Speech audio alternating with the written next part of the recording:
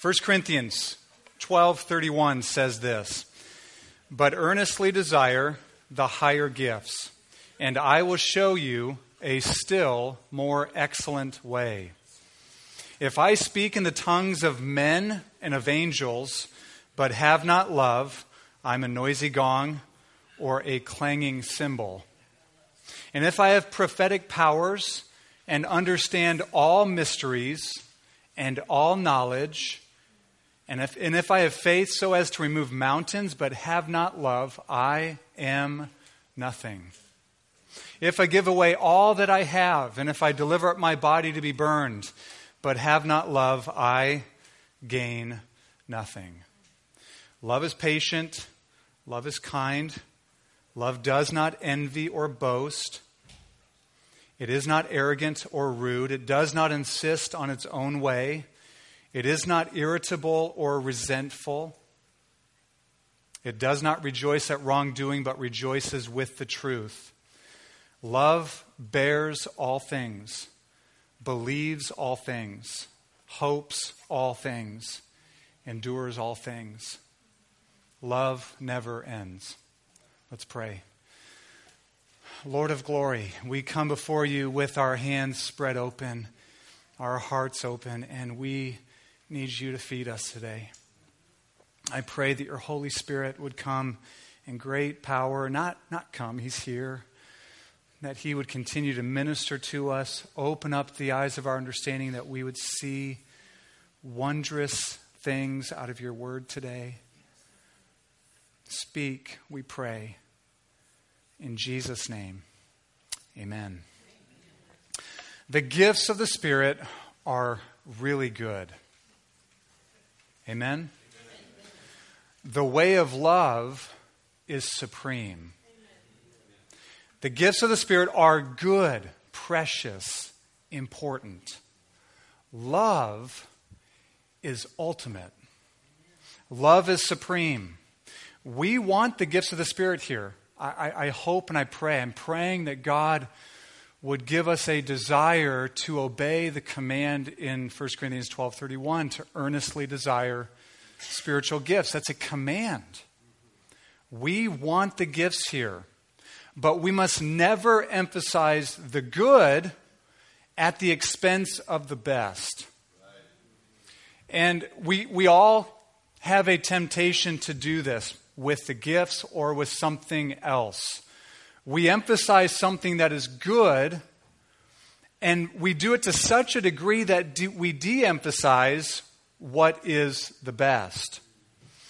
Here in the lengthiest discussion on spiritual gifts in the whole Bible, 1 Corinthians 12, 13, and 14, 3 chapters sandwiched right in the middle is 1 Corinthians 13, which is called the chapter of love. It's often read at weddings or something like that, but it's actually in the context of spiritual gifts. Paul is addressing this church at Corinth, this church that had questions for him about spiritual gifts. Way back in chapter 12, verse 1, it says, "Now concerning spiritual gifts," which is a clue for us that he's addressing some of their concerns about spiritual gifts. Paul wants for them to use the gifts in such a way that Christ is glorified and the church is built up. And here in chapter 13, we see the way. We see the way forward. It's no accident, of course, the Holy Spirit is the author of Scripture, that 1 Corinthians 13 is right here smack dab in the middle of 12 and 14, which, of course, in the original Bibles, there weren't chapter breaks. But right here in the middle of this discussion, this beautiful discourse on Christian love. Do you love? Do you love? Everyone loves theoretically, right? Everyone loves in theory or in abstract ways. But the love Paul describes here cannot be reduced to theory, abstract, and mere talk. The Apostle John in 1 John 3 says, "Let us love not in word or talk merely, but in deed and in truth." It is really important for us to see that Paul in this text is not pitting the gifts against love. He's not pitting the gifts of the Spirit like prophecy or tongues against this way of love.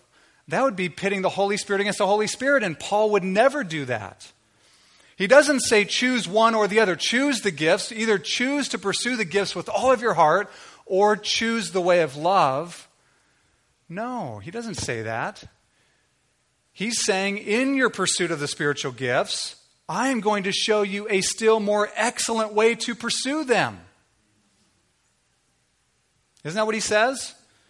Verse 31 of chapter 12, but earnestly desire spiritual gifts and, doesn't say but, he says and, I will show you a still more excellent way. There's progression here. Earnestly desire the gifts and I'm going to show you a way that is beyond comparison. That's literally what it means. A way beyond all comparison. The way or the path or the road of love is the way beyond comparison.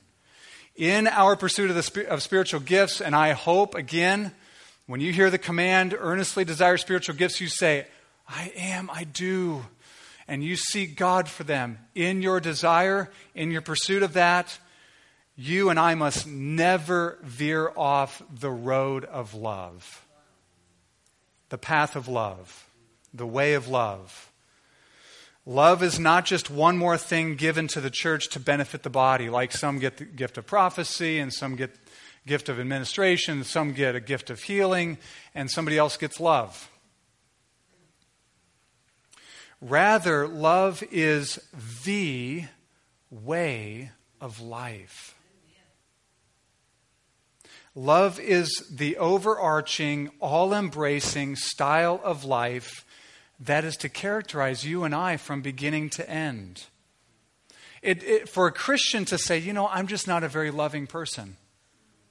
I don't know anyone who would say that. But for any Christian to think that in their heart and maybe by accident say that with their lips, it just doesn't square. There's a massive disconnect.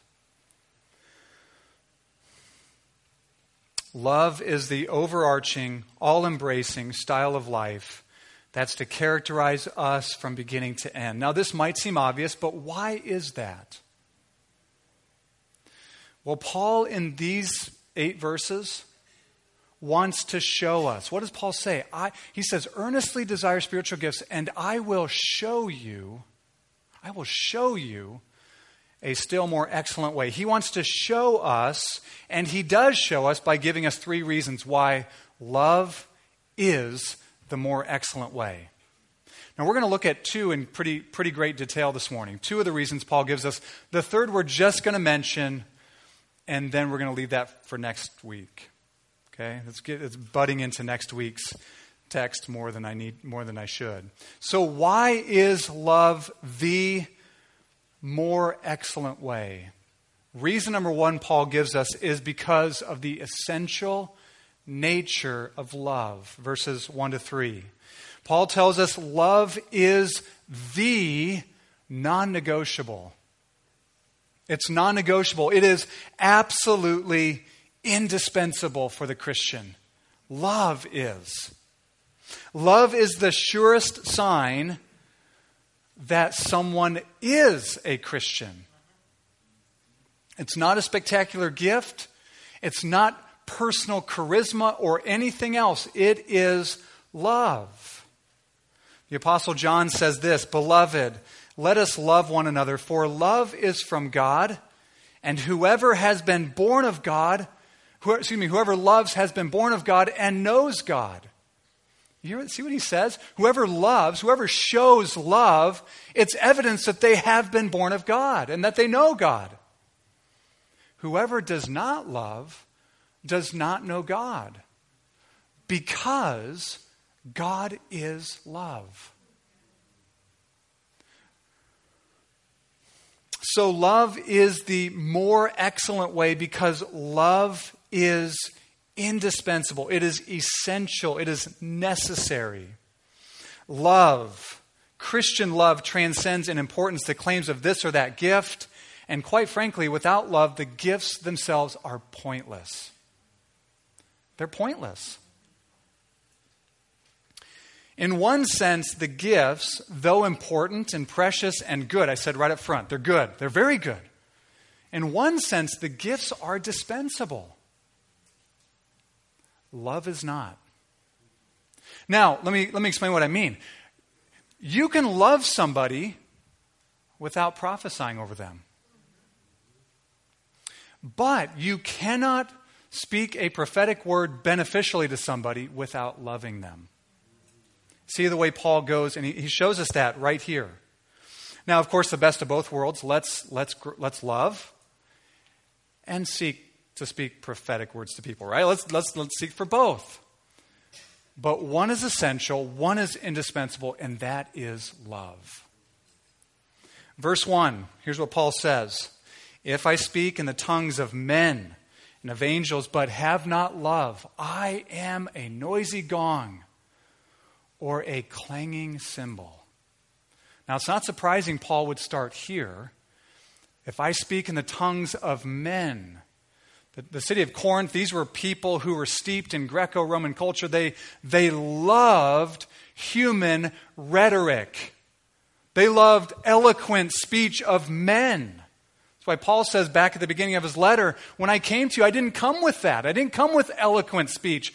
I wanted to know nothing among you except Christ and Him crucified. He said, I didn't want your faith to rest on my wisdom, but on God's power.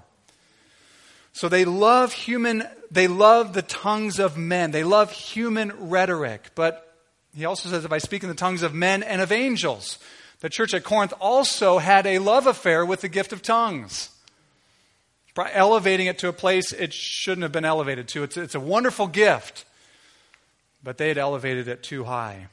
Paul says, if I speak in the tongues of men and of angels, but have not love, listen to what he says. I am a noisy gong or a clanging cymbal. He doesn't say the gift is. You might say, well, my speech is a noisy gong or clanging cymbal. He says, no, I am. I am a noisy gong or a clanging cymbal. We don't know exactly what Paul meant by noisy gong, clanging cymbal. There's not always this nice, neat translation from Greek to English. But a noisy gong, I mean, I love Evan's drumming up here, but if he was without the band and just up here banging on one of these hi-hats, it would drive us crazy. Right? It's a meaningless noise. It's a pointless sound. That's what Paul's saying. Without love, our speech, tongues of men, tongues of angels even. Without love, it's meaningless. It's pointless.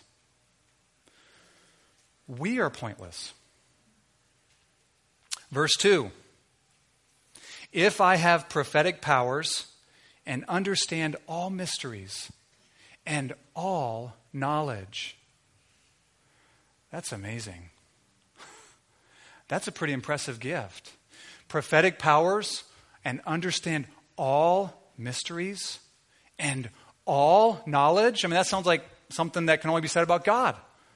But he says, if I have these prophetic powers and I understand all mysteries, all knowledge, if I even have the gift of faith so as to remove mountains. It calls to mind Jesus saying to his disciples, if you have faith, you can say to this mountain, be taken up, be cast into the sea. If I have these, if I possess these gifts, but have not love, I am nothing. I'm a zero.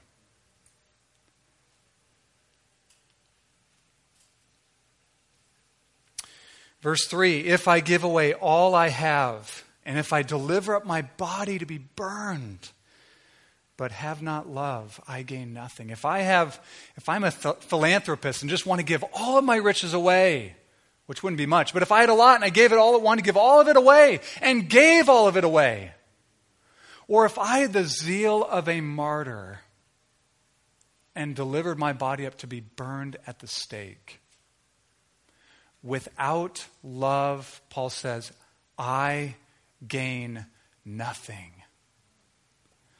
love must be the supreme thing.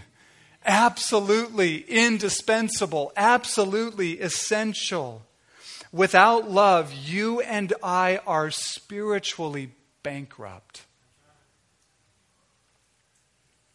In God's way of accounting, 5 minus 1 equals 0.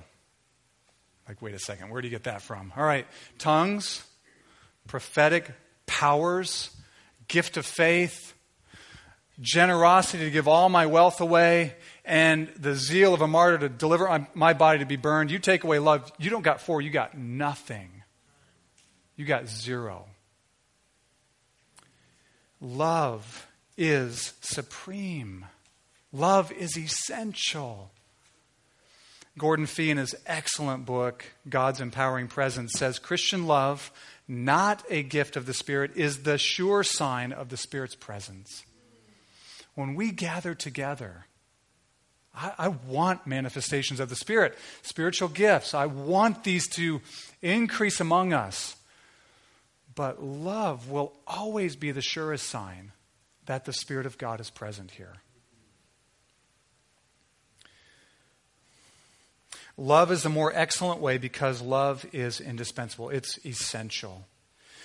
So that's the first reason Paul gives us. Love is the more excellent way. It is essential. It is indispensable. Next, what Paul does is he shows us that love is the more excellent way because of the supreme qualities of love. And he shows us that in verses 4 to 7.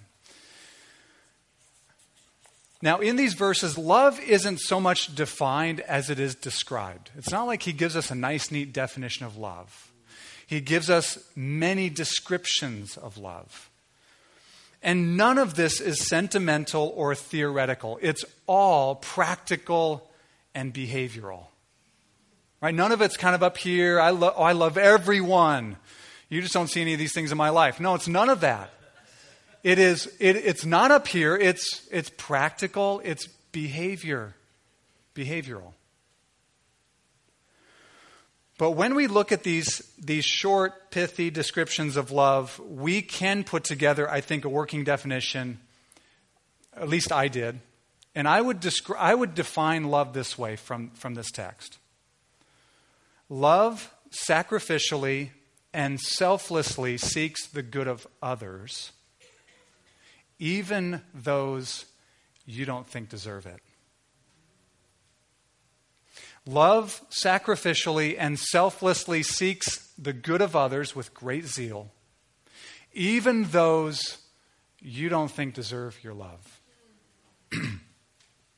I say these because the qualities used to describe love seem to fit into 2 categories. There seem to be 2 overarching categories. We're going to go through each of these. There's 15 statements. We're going to go through each of them. I'm only going to spend about 10 minutes on each, so you'll be out of here by 2 for sure, okay? I'm joking. No, but each one of these 15 statements seem to fit into 2 categories. They either fit in the category of that love overcomes our selfish pride. Love overcomes our selfish pride, or they fit into the category of love overcoming our readiness to give up on people. I'm done with you. This kind of love comes from a radically transformed heart.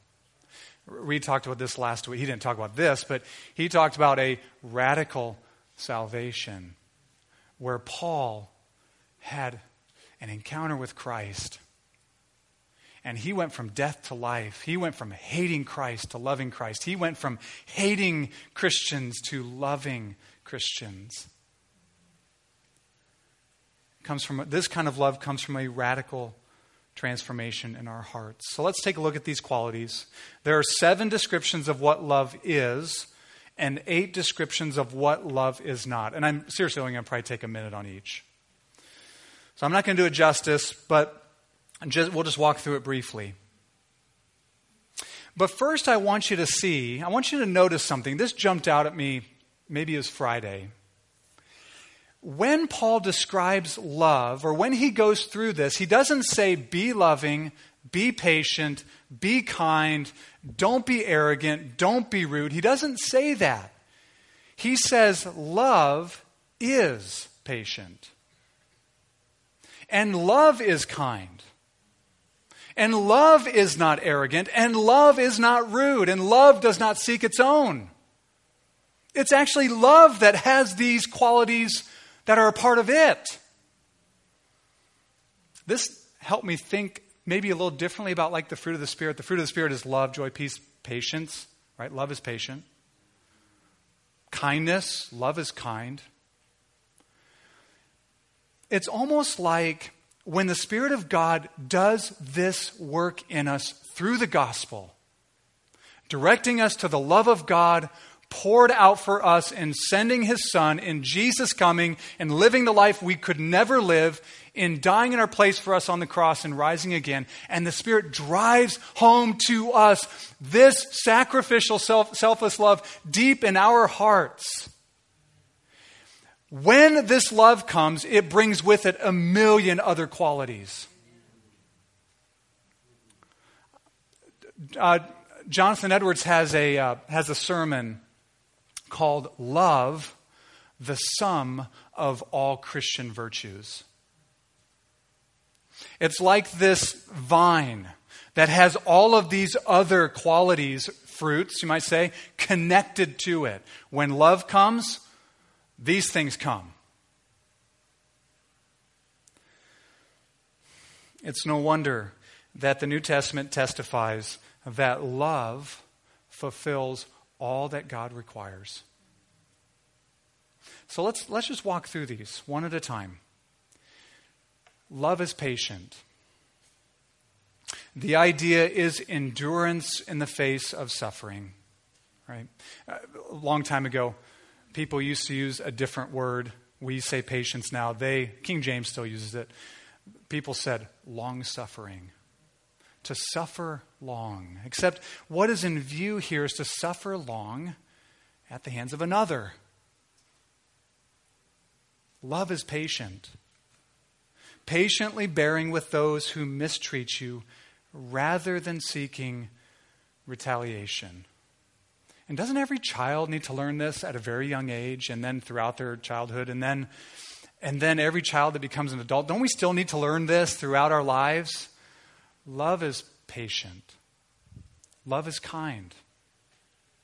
Kindness is more than just putting up with people. We know that, don't we?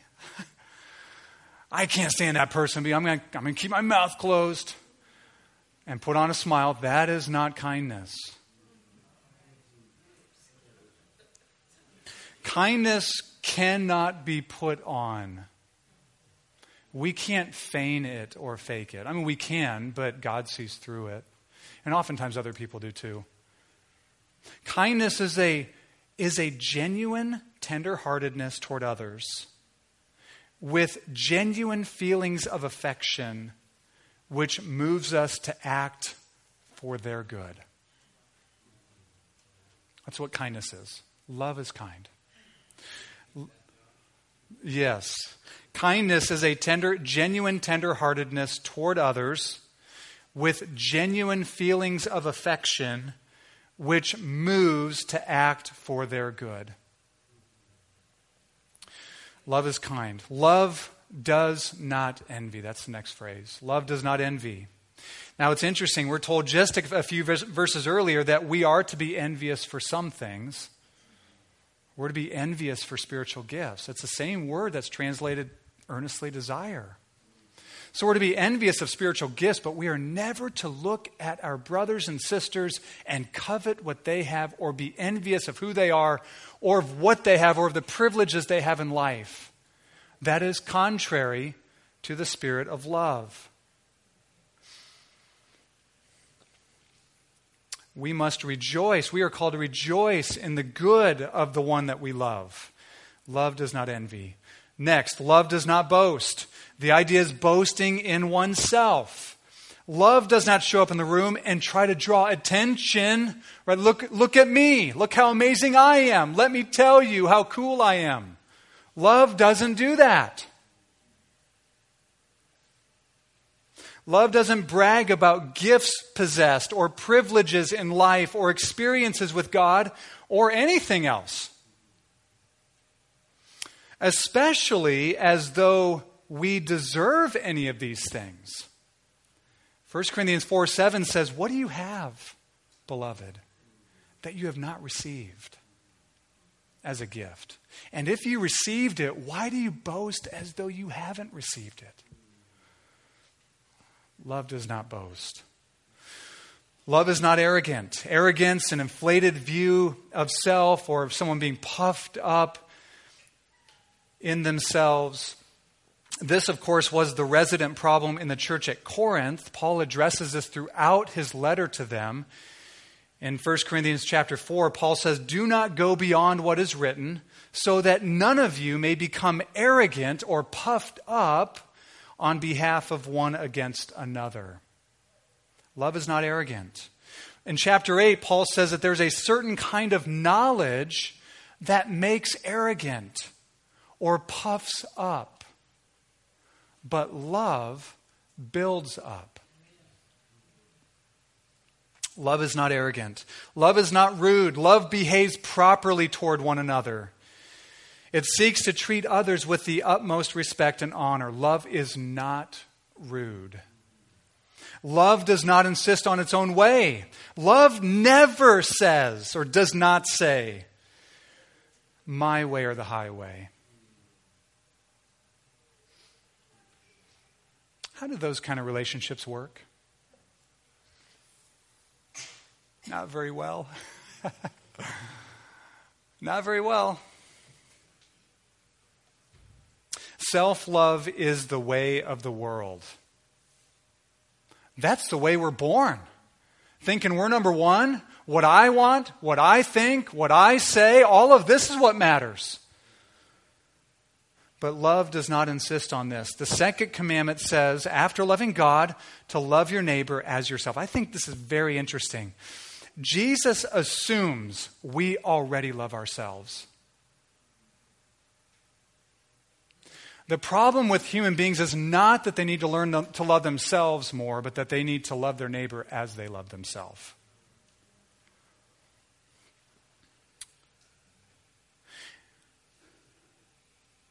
Only a gospel-transformed heart has been enlarged so that we can get outside ourselves and live to seek the benefit of others, not insisting on our own way. Love is not irritable. It's not easily provoked. It's not easily angered. It's not like molten lava just under the surface of a volcano ready to erupt at any time. Ouch. Sometimes I'm irritable. Love is not irritable. Love is not resentful. The word resentful really is used up of, it's kind of brings two ideas together. One is that love does not keep a record or doesn't record.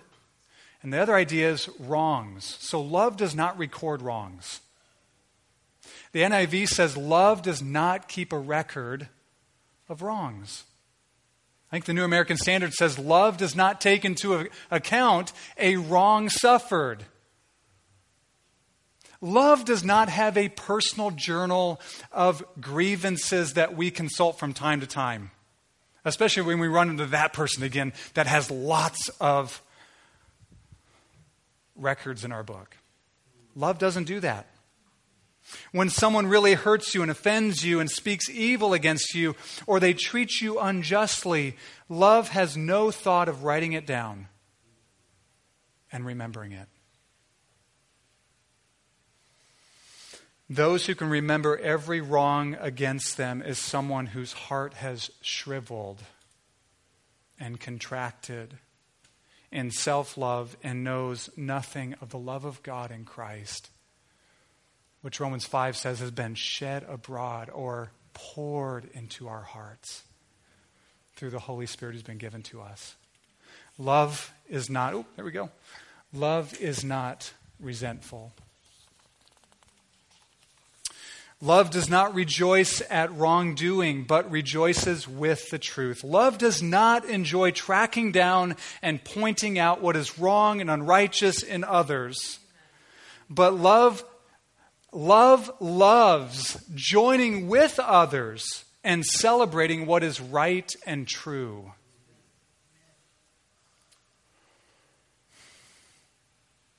There are times to point out faults and wrongs, but love weeps to have to do so. It doesn't rejoice to have to do it. Love bears all things. Literally means love covers all things. Not by covering up sins. Rather, love puts up with people. It bears with people and their weaknesses and their inconsistencies and their blind spots. Love says, I've got that covered. It bears with it. And why? Why does love do such a thing? Here's why. Because we humbly recognize that we all have weaknesses. And we all have inconsistencies. And we all have blind spots.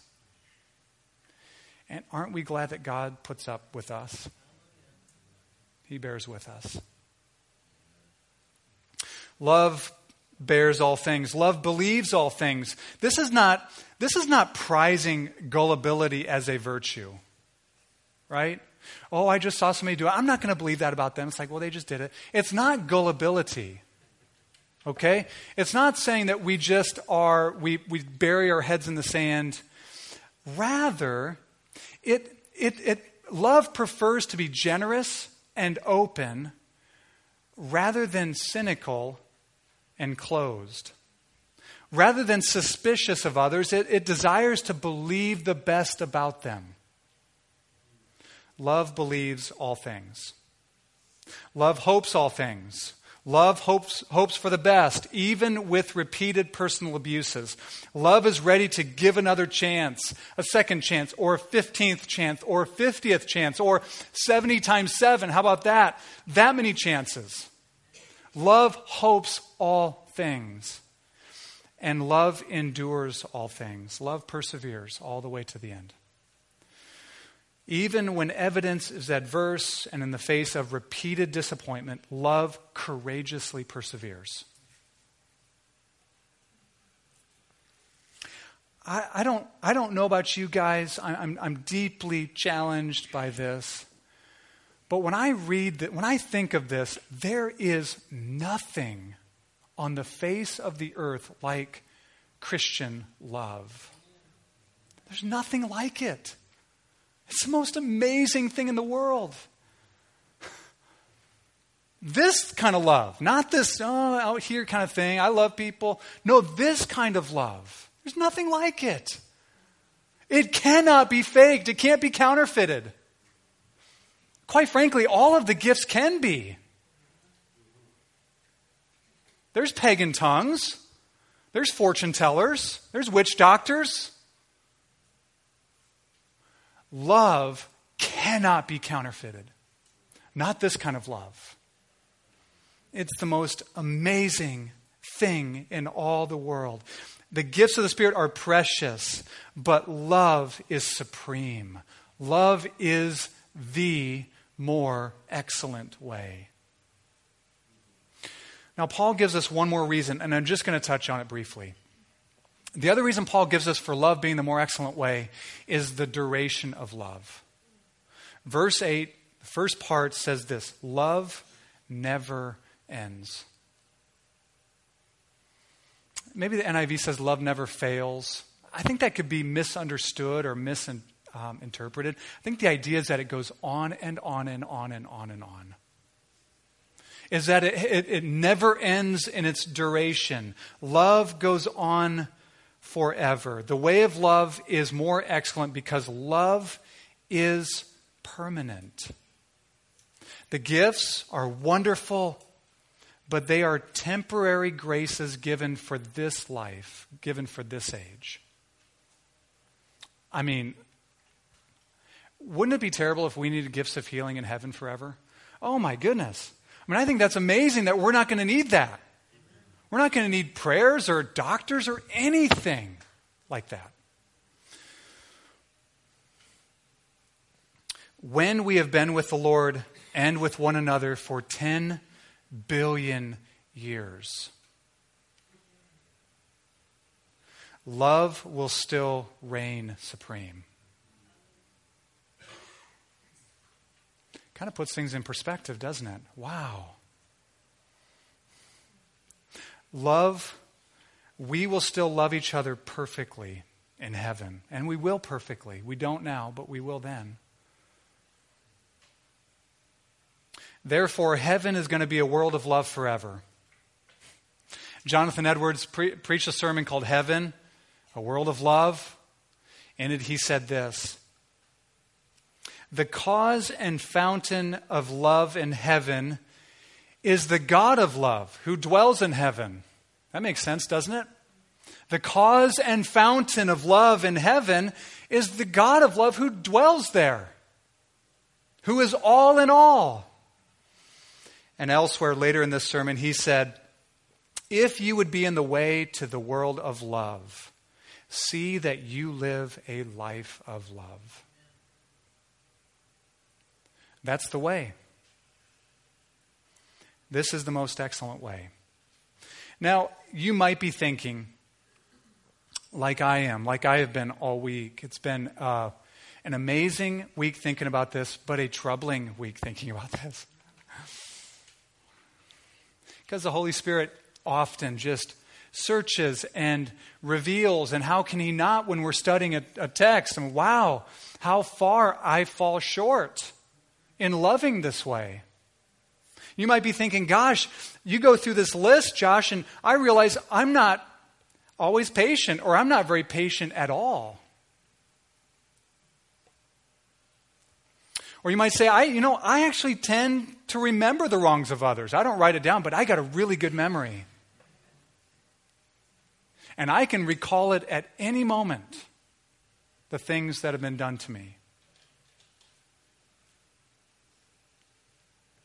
Or you might say, I just don't find that I have the power within me to do what this passage describes. Is this passage meant just to be like a sledgehammer to grind us into the ground like dust? No, I think it's meant to drive us to the good news. And there is good news. The good news is that though you and I are often not patient, that God is patient. God is supremely patient. When God revealed himself to Moses, he put Moses behind the cleft of a rock and said, you can't see my face, you'll be toast. Put him behind a cleft of a rock and passed before him and declared his covenant name, Yahweh. He said, the Lord, merciful and gracious. Here we go. Slow to anger and abounding in steadfast love. You hear love is patient there? Abounding in steadfast love, slow to anger. Now, if that just breezes over you like, whoa, big deal, oh my goodness, you just don't know yourself. You just don't know yourself. And your need for God's patience daily, God's gracious love every day. I need it. I need it. And the good news is that the Son of God put our interest before his. Right? He loved us and he gave himself for us. And here's what he did. He didn't keep a record of our sins. In fact, he went to the cross and canceled our record that stood against us.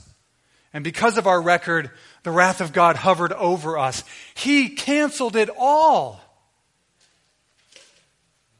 And therefore, we are told this astounding news that God actually remembers our sins no more. Now that is only true for those who are found in Christ. He remembers our sins no more. That's why Paul can say in Romans 8:1, there is therefore now no condemnation. Because our sins were condemned in Christ on the cross. And so he remembers our sins no more. Now, that doesn't mean God cognitively can't, He's forgotten. It's that God chooses to not remember them, to not bring them up in judgment against us. Glorious news. Psalm 130, verses 2 and 3. If you, O Lord, should mark iniquities, O Lord, who could stand? But with you there's forgiveness. And the good news is that God is not looking for us to produce the resources to do this through human ingenuity and through our own abilities, just kind of harness our skills and talents. And no. The ability comes from God. And I love the verse in Romans 5. I think I've quoted it before, maybe twice this morning. I love this verse, okay? Romans 5:5 says, the love of God has been poured into our hearts through the Holy Spirit who's been given to us. Another translation said, shed abroad. It's kind of this idea of lavishly dumped out into our hearts through the Holy Spirit who has been given to us. God pours His love into our hearts. He pours His love into us. He's the one that loves patiently and sacrificially and selflessly, and He pours His love into our hearts through the Holy Spirit. We don't have the resources to love like this. We can't, but when the Spirit fills us with His mighty love, we can. We can grow in it. We can show evidences of growth in this. John tells us this. We love because He first loved us. We love God and we love one another because He first loved us. Now, I take that to mean that when we understand by faith the saving love of God in Christ, and the Holy Spirit comes and makes His residence in our hearts, that we then are born again with new affections, new desires, and we can love other people because of His prior love for us. So our lack of love is not because of a lack of discipline. It is because of a lack of delight in God's love. That's what it is. Our love is not a lack of willpower, like I just got to muster up my strength. It is a lack of wonder and amazement that God loves us so much. When the Spirit-empowered enjoyment of God's love in Christ, demonstrated on the cross, ceases to be the place from which you and I live, you know what happens? We become rude. We become self-seeking. We are triggered. You know what that means, right? Triggered. We're irritable, easily angered. We're boastful, we're proud, we're envious, we keep a record of wrongs. And because we're triggered and we keep a record of wrongs, the list just grows exponentially. Just like, wow, everything, and all the rest. But when the Holy Spirit pours the mother lode of God's mighty love in our hearts, we will love like Him. Patient, kind, not self-seeking, not rude, not arrogant, not boastful. Seeking the benefit of others, bearing all things, believing all things, hoping all things, enduring all things. Not rejoicing in wrongdoing, but rejoicing with the truth. And it is precisely because we get a fresh sighting or a sweet taste of God's love for the undeserving, like you and me. I've quoted Jonathan Edwards a lot, haven't I? But this just comes to mind. He said there are two ways someone can know that honey is sweet. They can know honey is sweet because someone tells them, or they can know honey is sweet because they've tasted it. You can know that God's love is awesome because I told you. And you've been told and you've read your Bible and it says so. Or you can know that it is amazing. As Psalm 63 says, better than life. Because you yourself have tasted it. That's what we need. We need to taste of the sweetness of God's love. God's love for the undeserving. So this strengthens us to love others who don't deserve it. God's love poured in our hearts. Understand, going deeper. If someone says, I know God's love, I'm just not a loving person, I would say, no, you don't know it. Because if you did, you would grow in loving others. You would. This is to get a foretaste of heaven, the world of love. So love is the more excellent way. And so, pursue love and earnestly desire spiritual gifts. Let's pray. Father, we love you because you first loved us. If you had not loved us first, Lord, we would refuse you to this day. But you loved us. You came for us.